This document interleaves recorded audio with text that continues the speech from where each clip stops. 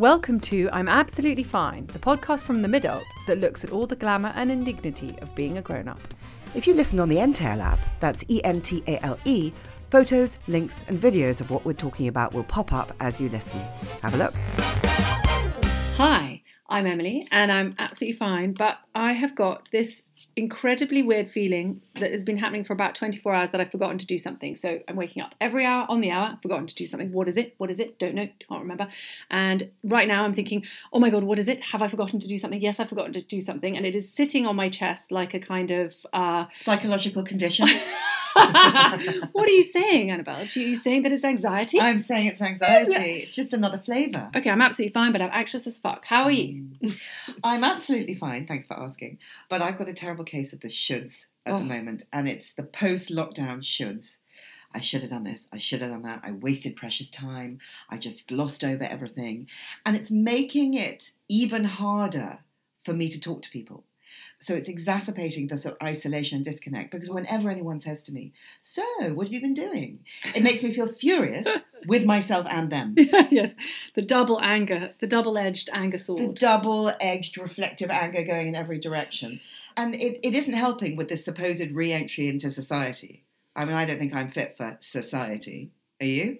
I don't think I've ever been fit for society. I'm just sort of, it's just sort of, yeah. It's got worse though, hasn't it? Haven't you found that over the past year or so, your old tricks have stopped working and your trusted emotional fallbacks have fallen short? Conventional therapy has felt oddly tiring and limited. Pills haven't held the same life-ring allure that they once did. You may have become a stranger to yourself and to others. It's been heavy. And many of us are wondering if it might be time to go another way. So, today, we are delighted to welcome a little light into the studio. Estelle Bingham has been described as the heart whisperer, and she's been helping people find love, purpose and connection for over 20 years. Her flavour of energetic and psychic healing is all about embracing the joy and the potential in our lives and welcoming in all the possibility. Estelle, I don't know when the world has ever needed you more. How are you? Aww. I'm fine, but I have actually lost my keys and I don't know where they are. Car keys, house keys. I got an Uber here, lastminute.com. So I should be very zen. And I was actually just completely mesmerised by that intro. I was like, wow, I love the sound of that. That woman sounds great. That Must meet her. I love the sound of that. But actually, yes, I'm kind of, definitely having one of those moments. Are you like, are they in the Uber? Are they in the door? Are they in the fridge? They're not in the Uber because it was pre-Uber. It was post-dog walk yesterday. So they've kind of got lost in the interim. So they could be anywhere. But currently, I'm just doing that thing of drinking my tea, being present with you two here, lovely ladies. And assuming the universe will deliver your keys to you. This is obviously what it's all about. Annabelle. You must be dealing with a lot of blockage and calcification and trouble at the moment. Has lockdown shifted things energetically amongst the people that you work with? So the third lockdown really just actually has been energetically possibly I think I say to people the heaviest time since the Second World War. So if we're thinking sort of energy that's in the field and the field is a psychoanalytic term, but it's what I sense as energy, and you are sensing when you go out or just even when you're in your homes, it's heavy, it's heavy. So this kind of snowball that happened with the first lockdown where there was this looking inside because there's just more time. So people started meditating that never meditated, yoga or doing bits and pieces, and more time with our thoughts and who are we and what do we want. But that kind of, really escalated. And I will say escalated because it crescendoed into something, coming through January and February, really the longest, possibly felt like the longest January, February on record. But energetically, just for all of us collectively. And if you think about the world, all of this energy that we're holding at the same time, a lot of grief, huge amount of grief, confusion. The short answer was it was intense. Can you describe what you do? What you are / what you do? Wow. Annabelle. Well, I never can really describe what I do. And actually, it was so wonderful to meet you and have you describe it. That was what I put that on my website. I was like, if you want to know what I do, read this article. It was fabulous. Yes, just so the listeners know, I met Estelle at the end of last year, started working with her and wrote a piece in the Evening Standard. So if you want to look it up, you will find it there. Yeah. It's a sort of, I mean, I think we can probably get into something. It's, I meet people and it's a form of therapy. If you don't know, it is a sort of form of talking therapy, but because I work energetically and psychically and sort of, it's a bit of a fast track to, what is happening for that person on an internal level. So it's very dynamic. So where you may sort of discuss something for 6 months or a year or 2 years, I just work very, very quickly. But I always say that the people who come to me are meant to come to me. They're just meant to be there. I really trust that. So it's a dynamic, it's time to get the show on the road. And when that time, you kind of, some part of your spirit knows that. It's like, even if you're not conscious of it, but some part of your spirit's like, God, I really need a shift, actually. And that's when people end up knocking on my door. One of the things that I really have liked about it is that after 20 years of talking therapy is I don't have to do that much talking or thinking. Because also, if you work with words, inevitably there's a performative aspect once you start talking. There's a filter between what you're feeling and then what you're saying. So I don't have to think. I just have to feel if I'm doing a session with you. And I think that, correct me if I'm wrong, but a lot of what you do is about learning to live in an open-hearted way and connecting with our hearts. And do you think that maybe a lot of us have been educated out of connecting with our own hearts and understanding what we feel? So when we think about our heart space, and I suppose I'll look at Emily, because I haven't met Emily until today, which is wonderful. But what does the heart space feel like to you, Emily? Oh my God. When someone asks me how I feel, it automatically makes me feel totally lost. It's so interesting, isn't it? So I guess when I think about my heart space, do you mean, okay, so now I'm going to have to ask you questions. Do you mean what I love or how I experience love or what I think about how I feel love, all of those things? Yeah, and so I think the first answer was probably the right one. Okay? Right. So which is just that there's a little bit of a fumble. Yes. There's just a little bit of I don't know. Yeah. This place is the most powerful place to be in our lives. This is where everything happens. If you imagine, it's like, if you have a thought or you have a desire or you have a dream, and we can build that energy, or we can focus from this place, from the heart space. It's literally it's stratospheric, because this is the seat of all of our being in the world. This is kind of love, purpose and connection is really about this, what's held in the heart energy. So we spend a lot of time out of our hearts, and yes, we have been conditioned out of our hearts. Do you have any tips for people about how to get back in, how to reaccess? Like tips for people like Emily, for example, sitting right opposite you, wanting to get her notebook out. Well, one of the things I'd say, and I suppose, is this idea of this abyss that happens between you and your heart. And it isn't an abyss, it's just you. And this isn't medieval Aramaic, it's not Mandarin, it's just you.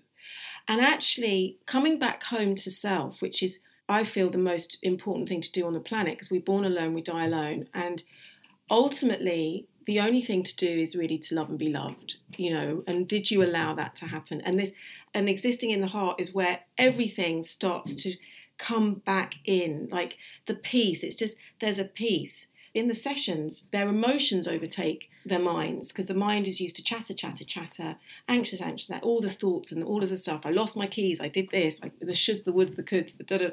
And actually, there's such a profound peace that exists in the heart that is you. It's just waiting for you. And it isn't complicated. We can really over-mystify it. But it's actually, I often say, spend a few moments a day with your heart. Well, you do a visualization, don't you? I do a visualization of just holding the heart, breathing into the heart and stepping down into the heart, moving into deeper presence with the heart, and then listening, because there's a language, and every day it changes. So when you say, well, what do you want from me? Yeah, it's the classic, but that's the classic people pleaser, of which I am, codependent answer, isn't it? It's like, I cannot work it out in relation to myself. I need to know in the way that you're going to tell me. And that's I mean, so it sort of proves doubly how distant I am from that space quite a lot of the time. Because when you're in communication with your heart and you just know it and you've built a relationship, it just is.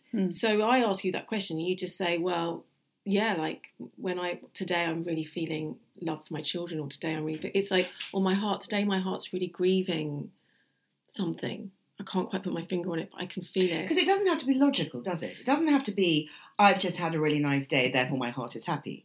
Or I've had a really difficult day, therefore my heart is stressed. You know, it is what it is. It doesn't necessarily relate to experience in that direct, logical, straight line, that linear thing that we've come to expect out of life. Yeah.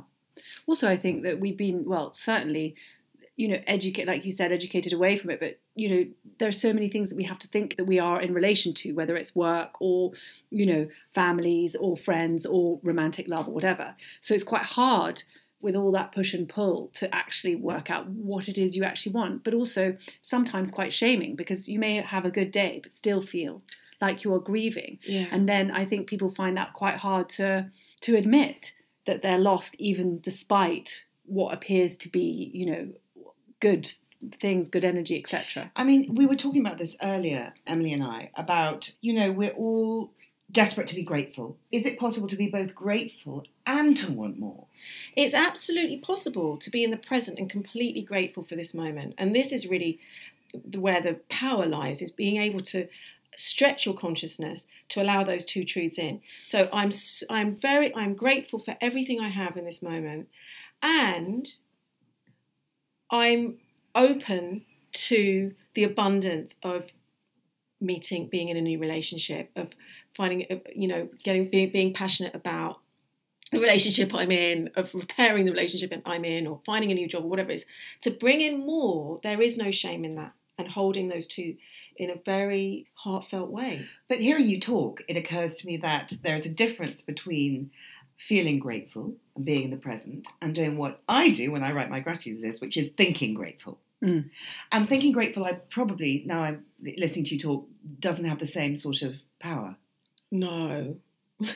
And this is about the embodying. This is about why we kind of go back in. It's like the sort of why on one level, isn't it? It's like, why journey back into all of you?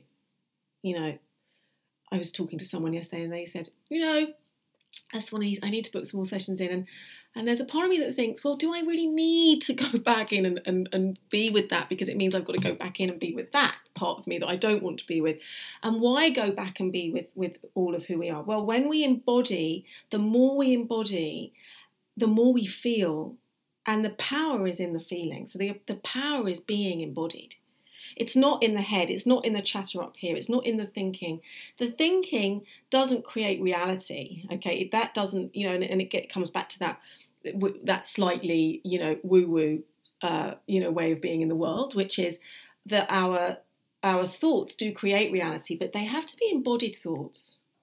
If the thoughts are just a chatter of like, I'm really grateful, thank you, grateful for the grateful for the tea, grateful for the podcast, grateful for the, it's actually, we're not really feeling that gratefulness in the body. And remember what I said, I was talking about the power of being in the heart means that everything is suddenly like, it's stratospheric, like you're embodying. So that feeling creates a real connection and a real alignment. So something slightly different happens. It's like a jigsaw puzzle. It's like there's that very incremental, it's very subtle shift, and it literally it's like sliding doors. It's like that old movie with Gwyneth Paltrow in it. Well, I mean, Brené Brown, who is not an energetic healer, talks about the key is living in a wholehearted way. Yeah.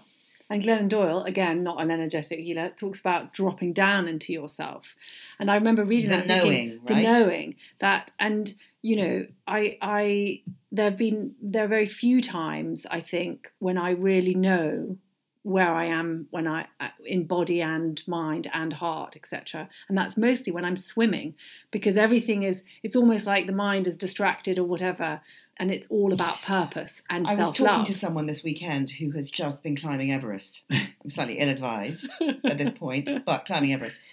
And the higher he got, and the less oxygen he had, and the harder it was, the freer he felt emotionally and spiritually. Not an anxious thought all day of trudging breathless up this fucking mountain because there just wasn't room for it. So, a more intense version of swimming. Yes. I don't think I'll be climbing Mount Everest anytime soon. Can you imagine? Because I think we all get confused. The idea of manifestation is really compelling, right? But we can't just sit and go, I am rich, I am loved, I am living in my dream house, I am writing my best-selling novel or whatever it is, if that is detached from everything else. So can you talk to us about meaningful manifestation, how to go about it in a way that isn't just sort of heady and desperate? Yes, I can. So I'm just going to take us back to Emily's moment of swimming, because it links into your friend climbing Everest. And it's that moment of presence. So when you're swimming, you're actually just in each moment. And it's very meditative. It's very powerful. And the chatter of the mind, so that's the old stories. That's our old programming. What sits behind the thought at the front is no longer, you can't hear it. Okay. So I'm abundant, but at the back that is not, you're never going to be, it's not going to happen, it's not going to happen for you. That's the stuff that ends up coming into the idea of manifesting, like really manifesting. Okay, you had a great word for it. Manifesting. Well, and the bad stuff is busy percolating. The bad stuff, yeah. So when we aren't really embodying, when we're just thinking, right, we're actually not present. We're just thinking. We're just running through the motions of something, and it's the chatter. We're sort of thinking, I want to be really abundant. I want to manifest all of these things I want to manifest, but it's actually mixed up with all of this other stuff that says you can't really. Mm. So the secret is, well, how do we get to that place of silence, that sort of place of quiet, where when you swim or when he's going up the mountain, it's quiet. Mm. Okay? And so a thought it's just a thought. And that, again, is very embodied. It's very powerful, because the wounded ego, and it's the ego that says you can't, it's not going to happen, all of that stuff that we've collected in our lifetimes isn't there, can't really hear it. So actually, as a thought, it becomes very powerful. Mm. It goes out to the universe and it's loud. Okay, it doesn't go out to the universe with an echo behind it. I want to write a best-selling novel, but you'll never do that. Okay, so the universe is hearing two things. Okay, we want to have that single thought that's very embodied, that goes out into the world in a very powerful way. And how do we get there? So what I say to people is to hold two truths at the same time. This comes back to the holding of two truths. Really dropping down into the heart, working just, and again, that's a practice that you can do. It's just a few breaths every day where you hold the heart and you just breathe into the heart, just like Brené Brown speaks about, just like Glennon Doyle speaks about. Glennon Doyle actually goes to a wardrobe. She goes into a wardrobe and she sits in her wardrobe and she goes and she's dropping down into her heart energy. And that's where her wisdom is. Okay, so that's that very powerful wisdom. But also from this place, we can send things out into the universe, and the universe can really hear you because you're hearing yourself. You're really giving yourself space, and it's such a relief. So if you can hold that for a few moments every day and just literally just being in the heart and nothing else, and you can just imagine it. It doesn't have to be mystified, it doesn't have to be, it doesn't have to be woo-woo. It's just you and your heart. Remember, this is you and your heart. So this isn't a kind of mystical thing, although it is quite mystical, but it ends up being quite mystical, but it's actually quite straightforward. It's just you and your heart. You're just reconnecting. Yeah, it's like back to basics, isn't it? It's just back to basics. And it's something that you've known all along, but we've just forgotten how to do. So if you sit in the heart, and I'm really grateful for the abundance, and I'm really grateful for the book agent, but I want to write a best-selling novel. So you stay in the gratefulness, and then you're spending a few moments with that manifestation, but then you let it go, and you really let it go. You trust. So that's another piece kicks in, which is the trust piece. You really let it go. We don't sit there white knuckling. What happens with manifestation, especially after The Secret, with people would white knuckle on what they were manifesting and they wonder why it didn't happen. Mm. The energy of white knuckling is a very specific energy, which is the energy of fear, the energy of it's not trust, it's not really coming, It's the energy, isn't it, coming to your manifestation from a place of lack? and a place of scarcity. And whereas true belief would come from a place of abundance, as you say. And basically, it's coming. That is completely it, in a nutshell. So, do you believe that we can bring our desires into our lives? I believe that, like, completely, every single atom, cell of my body. I believe that. I believe that because I've done it myself. And I believe that because of the way I work with energy and understand energy.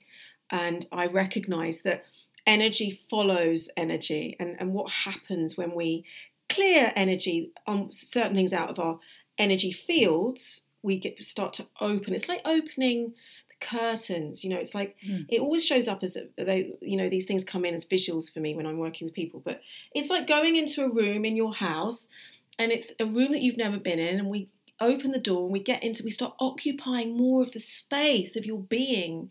It's like people get very narrow. They're in a little spot downstairs by the kitchen sink, and it's like, let's just inhabit the space. You've got this big house to inhabit.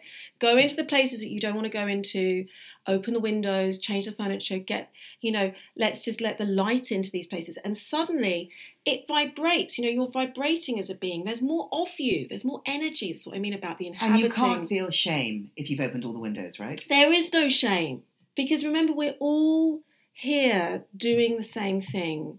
We all carry so much pain and shame, and all of us, and I always say to people when they come to see me, we hold our stories, so tightly inside us, as if we are the only ones with those stories. And, the profound thing and the humbling thing for me, working with people every day, is just that we are all here in this together. As we all of our stories are so unique, but also how we carry them is the same. It's what that's our humanity. And so you're not alone. You're not alone in that shame. That bundle of shame. You're not those things that you hold so tightly and secretly and in those dark places and that you're holding on to for dear life. It's time to unclench and let go. And when we unclench and let go, we clear the space for that silence inside, for that quietness, where the stuff we want to come in, there's more room for. You can breathe life into that stuff. So here's what I really want to ask, because I always wonder. So if we're there, doing all the righteous work, right? Mm. Opening the windows, throwing open the doors to our heart, believing, embodying, working with you to be our full, wholehearted selves. What are you doing? Good question. So this is. I mean, it's interesting talking about this now in this day and age, because I feel like since lockdown, it's like I can start to talk about this. Of course, when I first. Because people are more open to different stuff. People are more open. I mean, when I was young, the last thing I wanted to do was actually do any of this work. The last thing I wanted to be was at a dinner table having to say I'm a psychic. So I was like, no way, Jose. And is that because, sorry to just roll back a little bit, that you could just feel what people were feeling? Like, how were you attuned to it? And then how did you know that you wanted what it was you were running away from? Yeah, so when I started meditating when I was 7, so I started transcendental meditation when I was 7 years old, but my mother is very psychic and her grandmother was very psychic, and it's just something I've grown up with. So one of the things that was useful for me was that it was quite normalised. It was quite sort of, energy was... there's someone else at the table. Yeah. Yeah, it was actually quite normal. It was quite normalised. Thank God, because it's one of those things it is out there. It is out there. But it was normalised, and so an energy was something that I would be able to just naturally, it's like that language. It's like I could feel the energy of people, places, things from a really young age. And having my mother was a great help, because she also, I learned a sort of psychic line as well, how to protect, it's kind of just a natural, not having that energy just splurging around. I could just, things that weren't good for me, I could kind of hold on, I could sort of just... Protect myself from. But yeah, I was like, this is not something I want to do, because at that time I didn't want to have to defend what that meant, because it is something it's difficult to put into words. And I recognise that because, I also work from the mind, and well, how does that make sense? So I went into TV instead. I manifested a TV career, and I became a travel presenter. I was a children's presenter and then a travel presenter, and then I went to LA and I had my son, and someone turned up at my door. I cleared a house of some spooks, and someone turned up at my door and said, "Okay, I've heard that you're doing this. Can you heal me, or can you do some work on me?" And I thought, oh, okay, and I'm going to surrender to this. And I've always been like that. I surrender to what's in front of me. So I let this person in, and that was it. That sort of began my work. But I didn't go online, till 2 years ago. You couldn't find me online. There was no website, there was no Instagram, there was nothing. And I chose that because I was also kind of quite happy to be word of mouth, and that was enough for me. But then, life comes knocking, and part of the medicine of surrender is getting out of the way of yourself. So sometimes the medicine is to do more, and sometimes the medicine is to do less. So for me to kind of not get engaged was actually my ego getting involved. So I was like, okay, I'm going to be available because this is what the next thing is to do. And in the room, what happens is I work with angelic energy. So every morning I bring that energy, I call in that energy, and I've always worked with my guides. I've always worked with angelic energy, and your guides as well. So the people around you in spirit, so there's people around you in the light.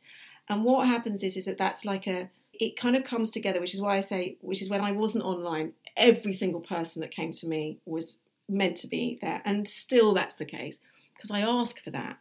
And it's like I get a download. So I describe it like, when you're at a hospital and there's the notes at the end of the bed, and after shifts, the doctor comes and looks at the notes. And I get a download I sort of pick up the notes, and they'll say, 4 years old, I just get guided to what it is at that moment that needs to be cleared, what layer needs to clear. Because really my work is about bringing the soul into complete alignment in the lifetime. And then she stops. I know what I'm doing tonight. I'm going to be sitting with holding your my heart. and exactly, and trying to get my soul in line with my timeline. How do we stay present? How do we create these ways of climbing Everest every day when we're not climbing Everest, or swimming every day when, just to bring ourselves back into a place of peace? Because what happens, and this is obviously what the pandemic taught us, was life moves so quickly and we lose ourselves in it. And a lot of us are thinking, well, I don't really want to go back to that old life. I don't want to go back to the way it was. So what do you want to take with you from the kind of learning of lockdown into this new way of being as we kind of peek out into the world and feel our way back in? And I would say one of the most powerful things as a collective is for us to just be more mindful. Yeah. And that way we're more present and we embody more, and we show up in our lives in a way that is very different, and it's sacred. There's a sacredness. Because you've got to show up, haven't you? If you don't show up, ain't nothing happening. Mm. I always find it so interesting when people come for sessions, and I find it very insightful, the people who come for sessions and show up, and the people who come for sessions and don't. Right? When you show up with all of you, I mean, there's something deep in there. There's a courage that comes when we're really like, okay, yeah, right, let's do this. Like there's profound humility and this courage that grows in the person that I'm before me that is just amazing, and it's part of their medicine. It's like how they inhabit. Like we inhabit with that courage. I'm just going to take this, put one step in front of the other, and it's just courage. It's like I'm just going to keep showing up. I'm going to keep showing up to the unknown, because of course the unknown terrifies the out of us. Right? Yeah. We're like, I don't know. I don't know if when I go up into that room in the house that you've told me to go and turn on the lights, and will I like what's in that room, and will I be able to get out of that room? And are you sure I can integrate that story and that energy and who I am? What's it all about? But of course, every step that person takes towards themselves, it's like it's the most profound gesture of love to self. That showing up self is like, it's so healing for you. Because you're right, because there's several things going on at once in these situations. Like, for example, now that we're sort of grown up women, like 46, we've been beaten around a bit by life. So you want to exercise maximum control. You know that something's wrong. You know that you're not aligned with yourself, and because you're not, reading into those things. At the same time, you're like, okay, fine, I know I need to do some work on this, so.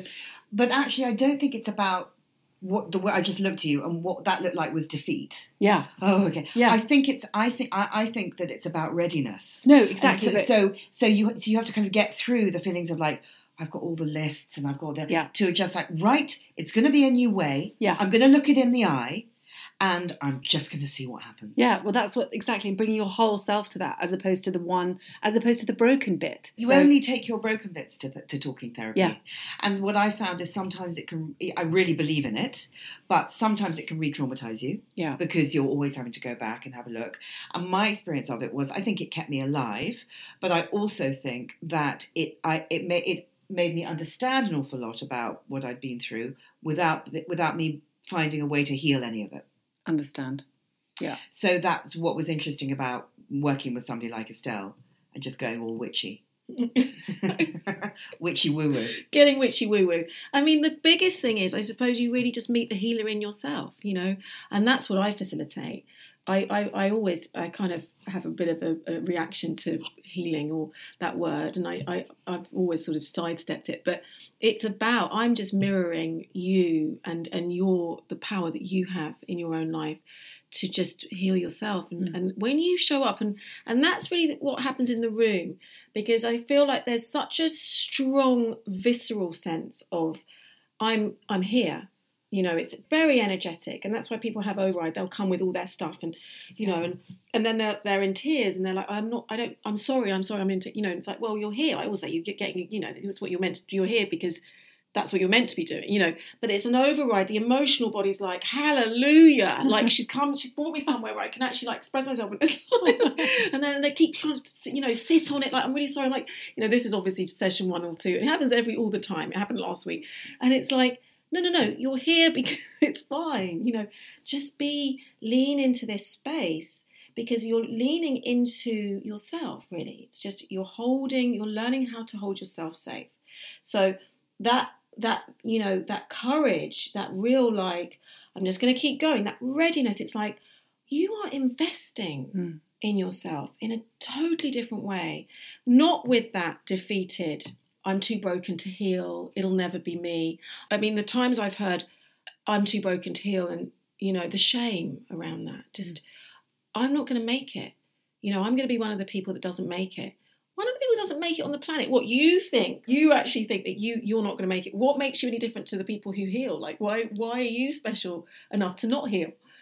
Every single being has the power. It's all about love, ultimately, isn't it? Because it's fine for you to be able to show love for other people and love in your relationships or love what you do or whatever. But if you don't love yourself, then actually everything is just a transaction, isn't it? It doesn't come from anything. And we know that, and everybody says that. It's on fucking bumper stickers. Well, I was about to say. But the actual, you making that your genuine lived experience is a whole different ballgame. Totally, because you look at yourself in the mirror and you go, oh God, or you say something and you think, oh, why the fuck did you say that? And you're back in that. The primordial soup of your own self-hatred. Yeah, I know that one. It just slipped out. But thank you so much for coming on to talk to us. I mean, it's a remarkable thing, isn't it, Emily? Yeah, I think it's wonderful being in the room, and I hope that you can pick up, listeners, how much we are getting from what Estelle is saying to us about loving ourselves, and how that sounds witchy woo-woo, but actually, God, I mean, why is that so fucking hard? Well, why are these things at the centre of our existence incredibly simple and incredibly complicated at the same time? 2 truths, right? 2 truths. 2 truths. Yeah, 2 inconvenient truths. Well, anyway, that was magic. I mean, in more ways than one. So, us and the universe will see you next week. Yeah, exactly. Bye. Thanks so much. Thank you. Bye. You've been listening to Annabel Rivkin and Emily McMeekan of The Midult. Our book, I'm Absolutely Fine, is out now. If you like what you hear, please rate, review and subscribe. And we'll just leave you with this thought. I accept my power, I just don't know how to turn it on.